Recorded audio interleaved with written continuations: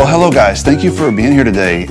We have been meeting with groups of kids all month long to harvest their questions about God and the Bible. And we've all got questions about God and the Bible. And so I wanted to have you all here today. I wanted to hear your questions and kind of wrestle with those questions a little bit. So I'm so thankful that y'all are here. I just wanted to start by getting each of your names and ages. So if you could just please tell me your name and how old you are. I'm Gretchen and I'm 25. I'm Daniel and I'm 29. I'm Chuck and I'm 61. I'm Kathy and I'm 60. I'm Ben and I'm 29. I'm Sarah and I'm 35. I'm Tanya and I'm 486 months. And thank you for being here, Mom and Dad. Good to be here. Gretchen, I assume you believe in God. Is that 100% belief? It's mostly, it's almost 100%. Yeah, I mean, I think it's just some days you feel more in tune with it, some days you don't. I lost my faith completely when I was about 18 or 19, and it's been about a 10-year journey ever since then, coming back to it. I think I've arrived somewhere at a more mystical stance at the moment, but most days I do believe. There are struggles, and you hit walls, and you can't possibly understand. I know for me, growing up in church, people would tell you, just pray and God will fix it. Yeah. So it almost felt more like a formula that if you put something in, God is going to give it right back to you. And you get to college and your world falls apart and you go, wait, this is not what I expected. You know, I have a lot of friends who I want to bring to the faith and I want to help them find faith. But I think it was in Colossians that says that, you know, God finds you, you don't necessarily find God. And so how is it that he's going to come find you and you can't do anything to bring yourself to the faith? Yeah, so is it all a predetermined chess match that we have no real free will in, and God chooses us before he makes us and doesn't choose some of us before he makes us? It's troubling, right? Yeah. What about you, Daniel? Any questions that keep you up at night? Yeah. How does science inform our faith? How does science and the Bible fit together? Sometimes that can be an issue. Can the LGBTQ lifestyle be reconciled with biblical teaching? That's a big issue. Violence in the Old Testament that God seems to not only condone but command. Yeah, there's issues. Yeah, you got those loaded up and ready, man. That's a lot. Faithful Muslims condemned to hell. If we take that approach from Scripture, then we're saying basically God has condemned 2/3 of the world's population to eternal damnation. I just don't, that doesn't match with the God I see in Christ and how he walked and lived on the earth. Mom, is there any question that stuck with you? Why Christianity over other religions, or why Christianity at all, when you see so many Christians behaving badly? I totally understand why some people run from Christianity. Well, thank you guys for spending all this time with me and for sharing your questions. It's important that we do this because just like with the kids who shared their questions in July, all month long in August we're going to be talking about the questions adults have. And it's not like when we grow up we figure it out. If anything, we grow up and we have more questions than we had when we were kids. Asking questions is not a sin. Having doubts is not a sin. When we just get stagnant in those doubts, then we can lose our way. But if we're asking those questions, God will meet us there. So one thing the kids did for me is they gave me a lot of compliments, and I really appreciated that. I've missed that in this conversation. I guess we lose our generosity gift when we grow up or something. But they really liked my hair. You guys like my hair like they did? You look, Stephen Colbert got a little drunk one day. Make sure I heard this right. I look like Stephen Colbert got drunk one day. Just kind of. Yeah. So instead of just continuing down this trail, I'd like to go ahead and say thank you for being here today. And just for the record, the kids were much nicer than the adults. So thank y'all for being a part of this.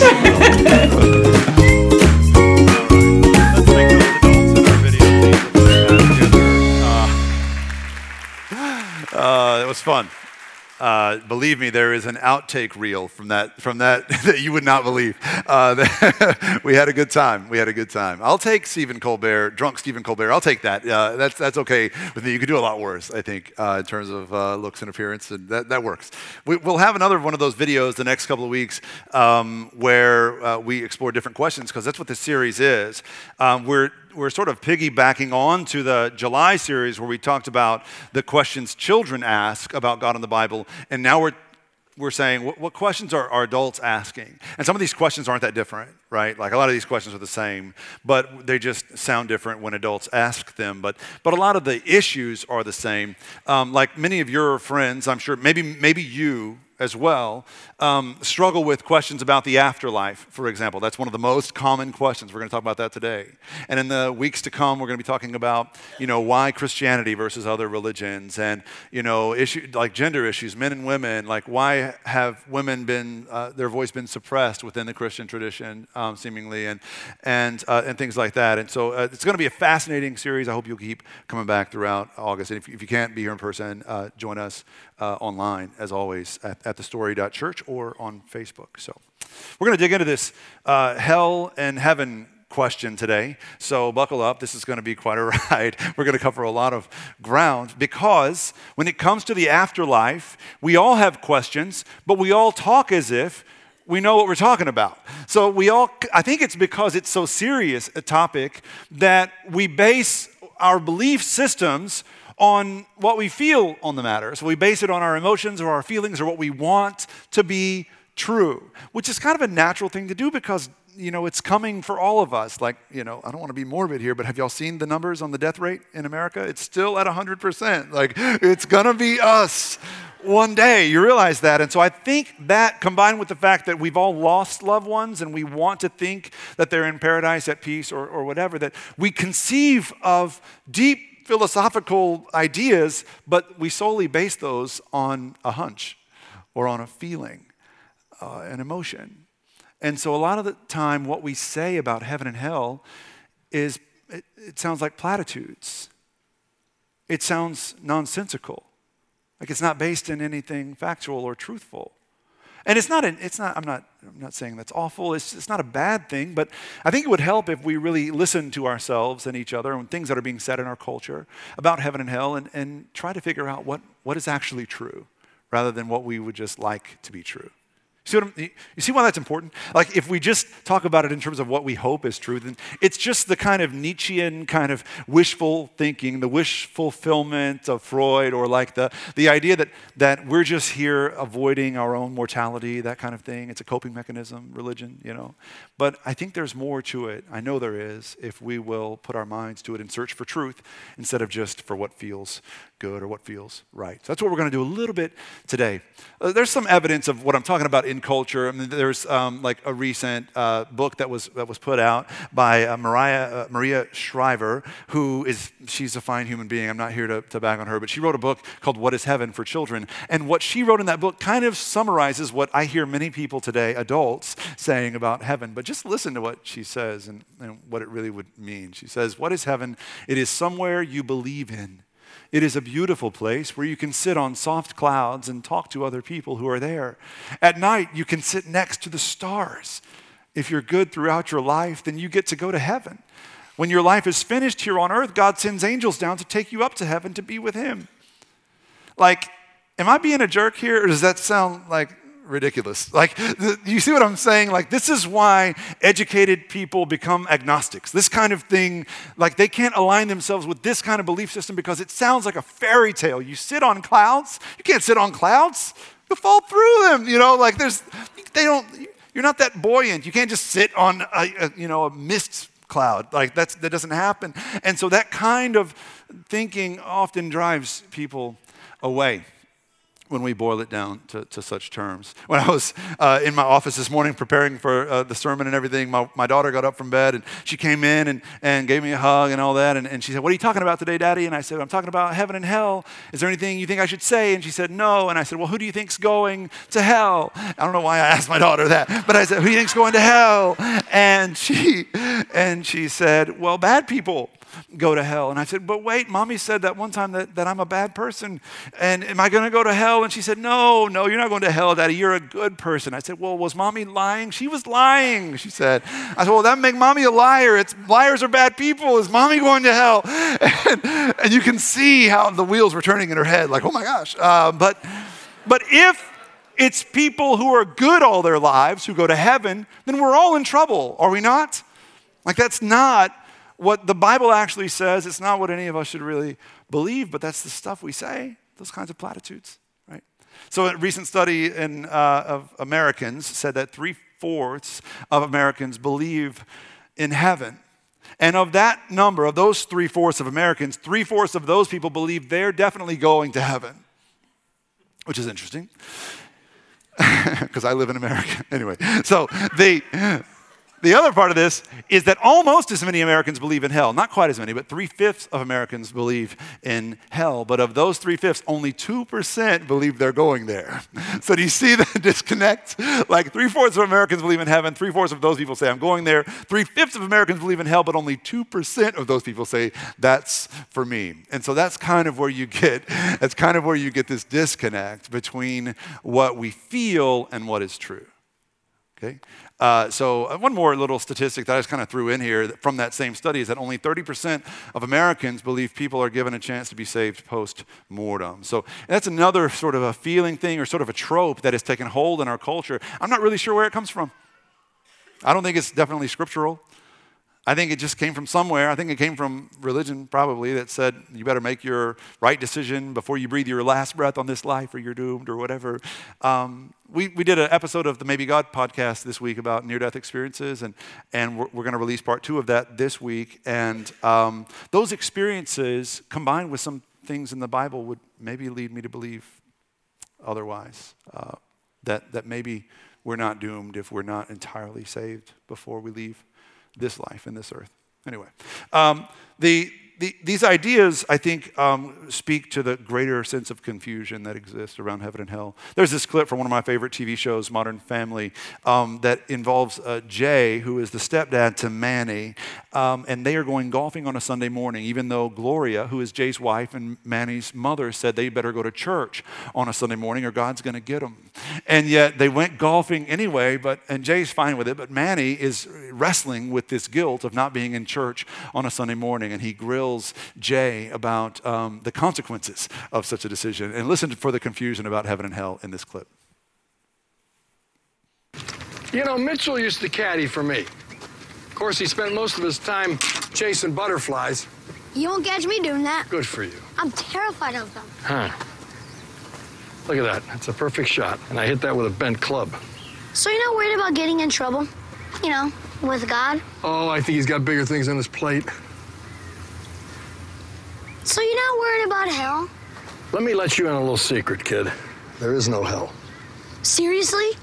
No hell? That's fantastic! So everyone just goes to heaven? Yep. End of story. Even bad people? Yeah, they're in another section. See, they got this thing figured out. Can I hit this?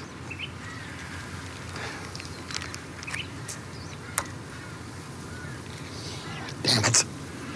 You distracted me. I didn't say anything. I could hear you thinking. I'm thinking about this heaven of yours that's full of bad people. Not full, the tiniest fraction. They're walled in. What if they break out? They're surrounded by a lake of fire. There are fiery lakes in heaven. This is turning into hell. Tell me about it. I just don't understand this bad section of heaven. What if they send you to the wrong place? They make mistakes with paperwork sometimes. I was put in a girls' health class last year and had to watch a very disturbing movie. Calm down. Instead of thinking all morning about what heaven's gonna look like, what it's not gonna look like, who's where, if there even is a heaven, why don't we just concentrate on this beautiful, carefree day that's in front of us? I'd rather concentrate on something you just said. There might not even be a heaven. I don't know. You seem pretty sure of yourself this morning. So what happens after you die? There's just nothing? Look, you're focusing too much on one little thing that I said. It was just a hunch, okay? A hunch? Yeah, don't freak out on me here, kid. They're playing pretty fast and loose with my soul. Listen. Man, he said, you're playing pretty fast and loose with my soul. I love it. I love it. So those are the kinds of things we get confused about when it comes to heaven and hell in popular culture and our day-to-day conversations. And I think many people have gotten the impression that the Christian doctrine of the afterlife is really confusing. Like the Bible verses are contradictory of themselves, of each other, right? And so we can't really know for sure, so we just kind of need to come up with our favorite plan and then fit the Bible into that. Listen, what the Bible actually says and the Christian doctrine of the afterlife is actually not confusing at all. It's actually pretty clear if you understand it on the face of it. But what is confusing is if you try and go at the Bible with your preconceived notions or your feelings-based ideas of what you hope is true about the afterlife, and then you pick and choose parts of the Bible that fit into that and ignore the rest. That's what's confusing. That gets exhausting. Eventually, you'll wind up an agnostic because you'll hit a wall and realize your feelings-based ideas, your preconceived notions are indefensible, biblically speaking, and so you can't really call yourself a Christian anymore. Let me give you some examples of what I mean. There are many people I know who like to, they think of themselves as Christians. They are Christians, whatever, but they don't believe that hell can possibly be eternally real. Like a loving God would never send anyone to hell forever. How can you reconcile the idea of a loving God with anyone ending up in hell forever? That can't be. And so they say, then a loving God would have everyone in heaven with him, whether or not they want it. They're going to end up in heaven with him. And so what they'll do is ignore all the rest of the Bible, but hone in on a verse like what Paul wrote to Timothy in 1 Timothy, where chapter 2, verse 3, where he said that it is God's will that all people would come to him, that all people would come to knowledge of the truth, because Christ gave himself as a ransom for all people. And so you focus on that, you forget about all the other verses in the Bible, but this is your life verse, your memory verse, this one, right? Because you're building your whole life around this thing because you hoped it before you even came to the Bible. Now, there's other people who come at this completely differently, and they're totally fine with a whole bunch of people ending up in hell. They don't even feel bad about it. Like some Christians come at this and they go, it's fine that there's an eternal hell as long as Christians are the ones who don't go there. So all the Christians are in heaven, everybody else is in hell, and so they will come at the Bible with that feeling, that desire, and they will choose to ignore all the other verses to the contrary. And they will rely instead on their narrow interpretation of what Jesus said, for example, in John chapter 14, verse 6, where he said, I'm the way, the truth, and life. No one comes to the Father except through me. How many of you have ever heard a Christian use that in a combative way? No one comes to the Father except through Jesus, right? Like it is narrowly interpreted, religiously interpreted, to say that if you don't join the First Baptist Church of wherever you're living before you die, you're toast, that kind of thing. And some people cling to that idea because that's what they wanted to be true before they ever went to the Bible, right? And there are some people who are cool with a heaven and a hell, but they don't like the religious lines. So they don't want to say that it matters that you come to Jesus. And so they will ignore all the stuff that says every knee will bow, every tongue confess that Jesus Christ is Lord. All that kind of stuff. They're like, nah, that stuff, it was just true at its time. It's not, they'll explain it away. The actual Greek says, whatever, they'll explain that stuff away. And they'll cling to verses like Paul's words in Romans chapter 1, where Paul says that from the beginning of creation, God could be known through nature. His qualities, his invisible qualities have been clearly seen. So regardless of what religion you claim, regardless of where you're from, when you live, whatever, you can get into heaven with or without a confession or knowledge of Jesus, right? And so you'll cling to that passage and lose all the rest. Listen, that game is exhausting. That game will hit a wall. Eventually, you will wind up wondering if you can believe any of this stuff because the Bible is not what you want it to be. But the Bible itself is pretty clear about what heaven and hell will be and what we can expect in the afterlife. There's 4 things I think that the Bible say very clearly beyond a doubt. And the first one is that heaven and hell are eternal realities. Both heaven and hell are eternal realities. There's no question biblically that that's the case being made in the Christian worldview. Heaven and hell, both eternal realities. The second thing that I think is irrefutable, biblically speaking, is that we will all be surprised. Wherever you end up, wherever I end up, you will be surprised by who's with you. And so you might be surprised where you end up, but you'll definitely be surprised by who's with you. It was Mark Twain who said, you go to heaven for the climate and hell for the company. And what he was getting at is that in heaven it's just going to be a bunch of boring old Christians, and in hell it's going to be all the fun people. But the Bible indicates that it's going to be a mixed bag. Like some people that you thought were the best Christians are going to end up in hell, and some people that were the most fun, who you thought didn't have a snowball's chance in where, end up in heaven. Like, it's going to be shocking. Jesus' parables bear that out again and again, that we'll be surprised. The third thing that's irrefutable, biblically speaking, is that heaven is more than just some cloud kingdom. It's more than just some spiritual paradise. You escape from this evil physical world, and then you go live as a spirit being in the sky and talk to the people who are there, or whatever Maria Shriver said. It's not just about that. In fact, we don't even know what heaven will be like in its fullness yet, because it's still being built. It's still coming. Heaven is under construction, and we won't know heaven until the last day, the Bible says, when Jesus comes. And Jesus being, as Paul wrote in 1 Corinthians 15, Paul said Jesus was the first fruit of the resurrection. So Jesus rose as the first fruit of resurrection, meaning that the rest of us who are in him will rise one day too. So Paul writes in 1 Thessalonians 4 saying that those who have already died are at rest with Jesus. They're at peace with Jesus. They are not in heaven in its fullness yet. They're at rest. They're at peace. They're fine. If y'all are worried what I'm about to say, your loved ones are fine. Like, that's what I'm saying. But they're at rest. They're in a waiting state until heaven comes in its completion. And heaven will not be a merely spiritual place. Heaven will be a new physical creation, a recreation untainted by the fall. And we will be given new bodies that are uncorrupted.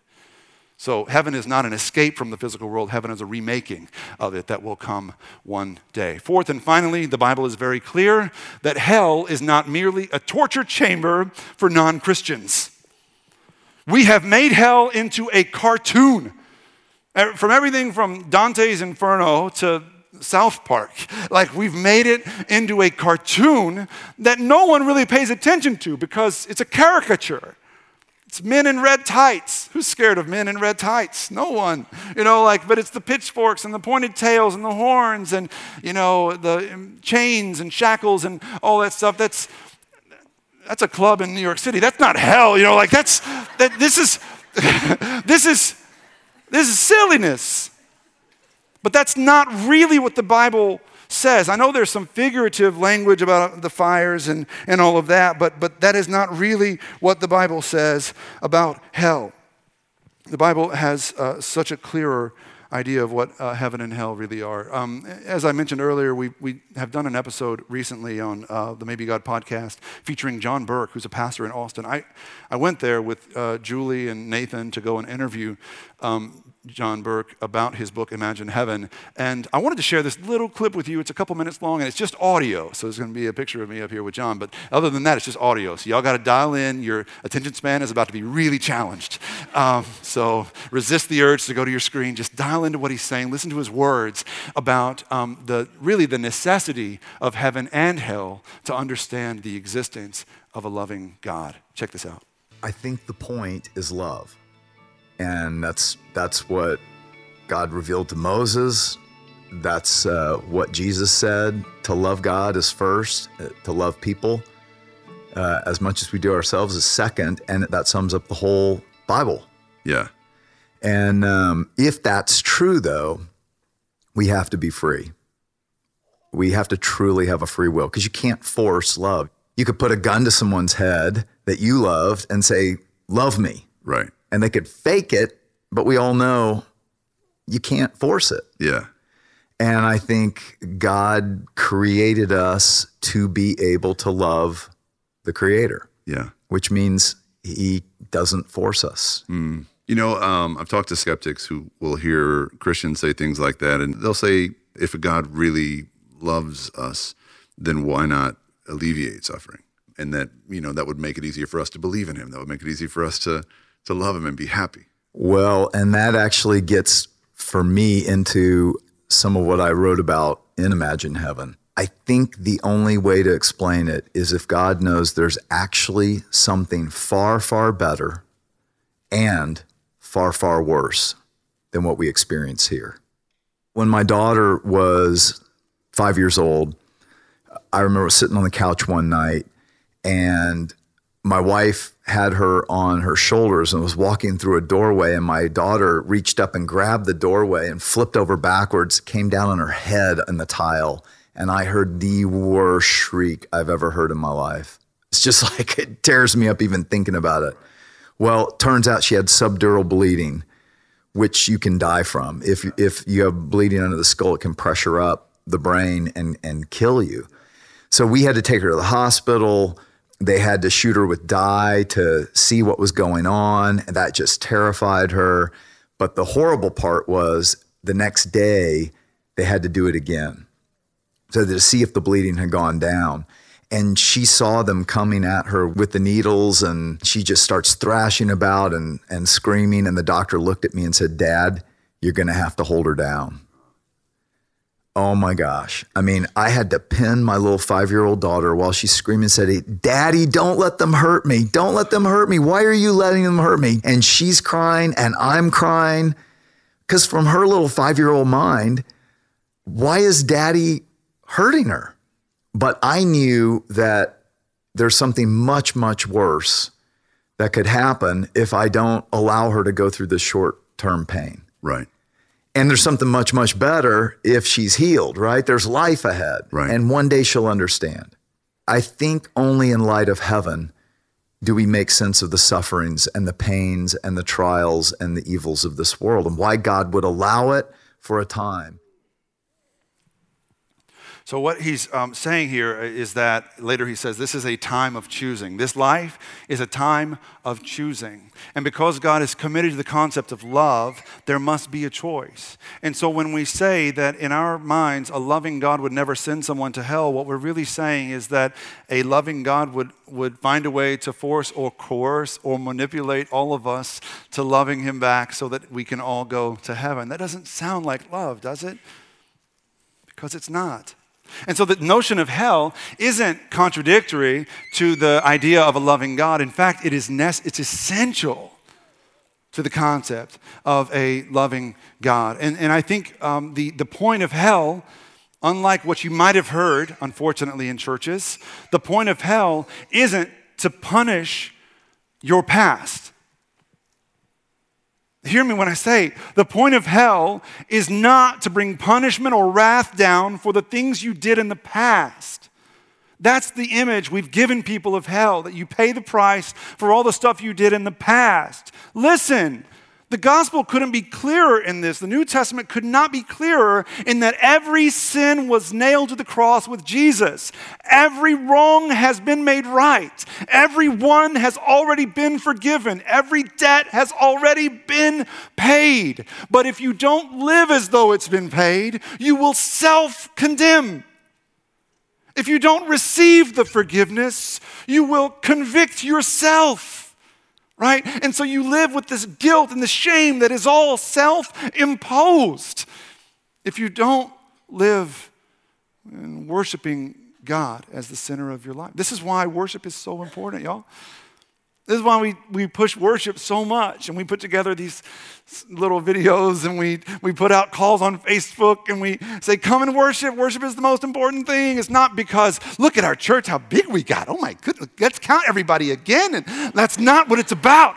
I don't care about that stuff. Listen, I do care about that stuff. That's a lie. I'm a liar. I'm a bad person. I'm already forgiven. So that's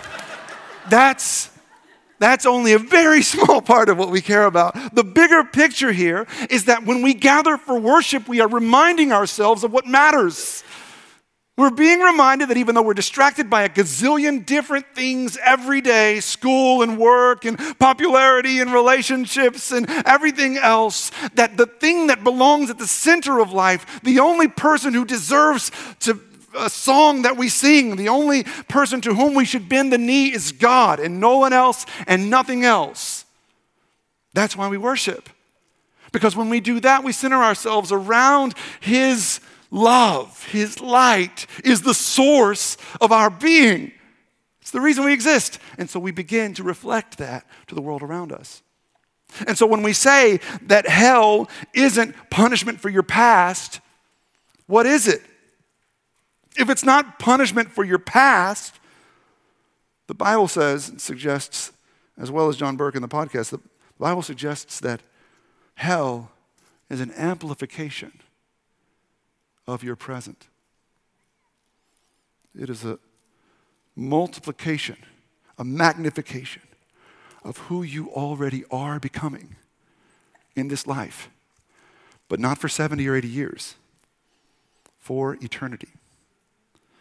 And so when we talk about worshiping anything else other than God, which you will do because everybody worships. Everybody worships.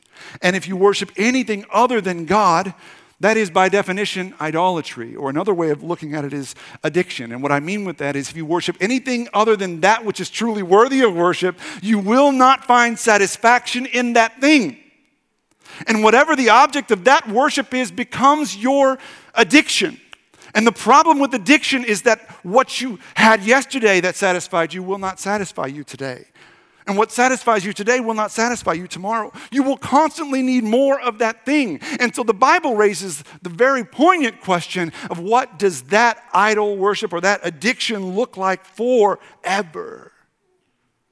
You've seen how it wears down an alcoholic or a drug addict or a sex addict or the things we taboo in our culture, right? But what happens to us when we worship something other than God forever? So hell isn't a punishment for your past, praise Jesus. That's taken care of. Hell is a magnification of your present state of mind. So let me just flesh this out for you. It doesn't have to be something that you build a shrine to at home, right? It doesn't have to be where you go to worship on Sunday morning, worship a false god or whatever. Like that's not it. Listen, most of us worship something like our appearance. Like that is what we revolve around. That is the source of our importance, is how other people see us. And so whether we're beautiful enough or more muscled or whatever than the people around us, what we see in the mirror every day is what we worship.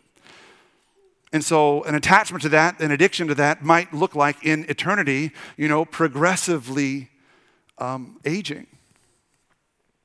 Every day you look in the mirror, you see more blemishes, more wrinkles, and you're running out of those creams with diamond specks in them to make it go away. Like nothing helps, and there's no amount of Botox or injections or lip things or whatever people do that can bring back your beauty forever. That consciousness continues.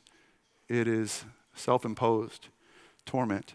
You can see how that would also work with money or sex or prejudice. Like some people wrap their whole life around some prejudice. And this is true of people on the right and people on the left. People on the right love to hate certain groups of people, and maybe their hell will look like those groups of people doing better than they are forever.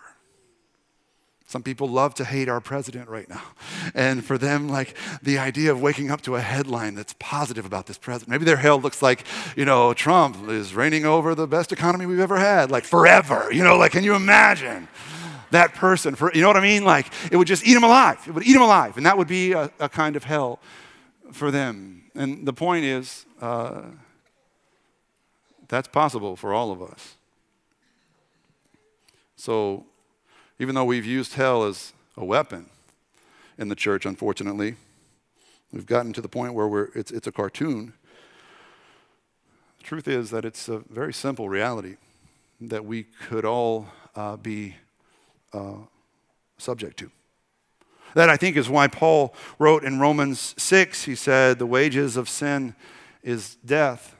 I think part of the reason that he wrote it this way is to give grammar nerds a little taste of hell, because wages is plural and is a singular verb. It should be the wages of sin are death. But y'all know those people who correct every one of your Facebook posts? That's their fixation, right? Paul's telling them there is a sin tax for sin tax.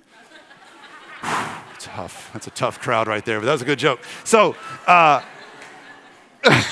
Thank you. So, the wages of sin is death. Now, I thought what was past is past, but if you haven't received or accepted the payment of that sin, it's in your mind still owed. You're still behind. You're still in debt. But that's not the end of the story.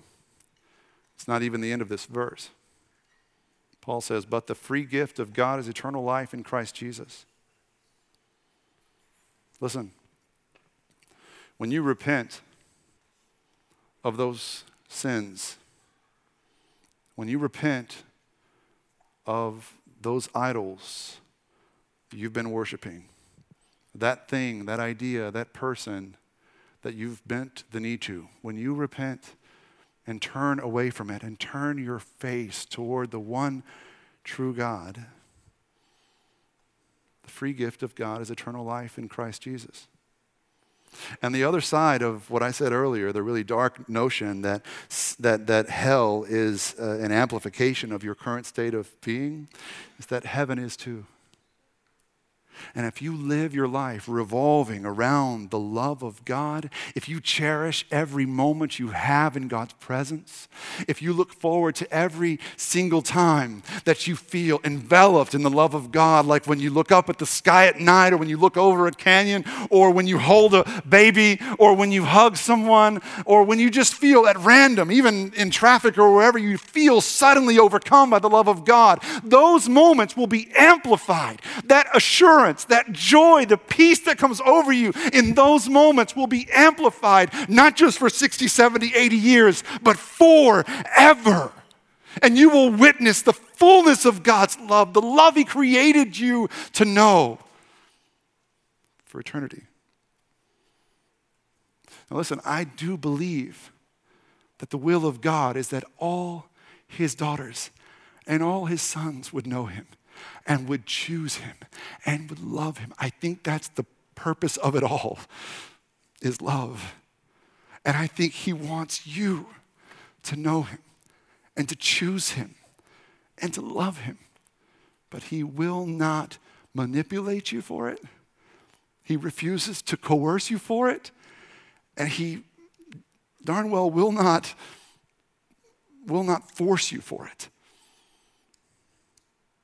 But He waits patiently, like a father full of love for his child who's turned away for a time. He waits for you to come home, to love Him, to be loved by Him, to know your purpose and find it in Him, not just in this life, but forever. In a moment, we're going to have a baptism that we've been planning for, and then we'll have communion. And after communion, or during communion, I'm going to be standing by the baptism water here. And if you feel as if God has been tugging at your heart, getting your attention, turning you away from those idols you've bent the knee to, and today is a day to commit your life for the first time to God, or to recommit your life after a season of wandering away. Don't let the moment pass. Moments like this is what you were created for. So embrace it.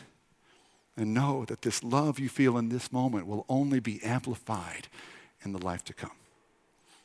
Let's pray. Lord, thank You for Your wisdom and Your light that shines through today.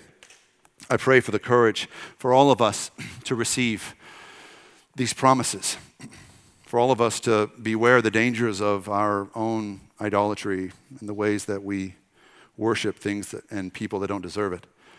God, wake us up if we are deep in the depths of that state of mind. Wake us up to a new reality today and give us the courage to stand and turn against those idols and toward You and You alone. We pray in Jesus' name, amen.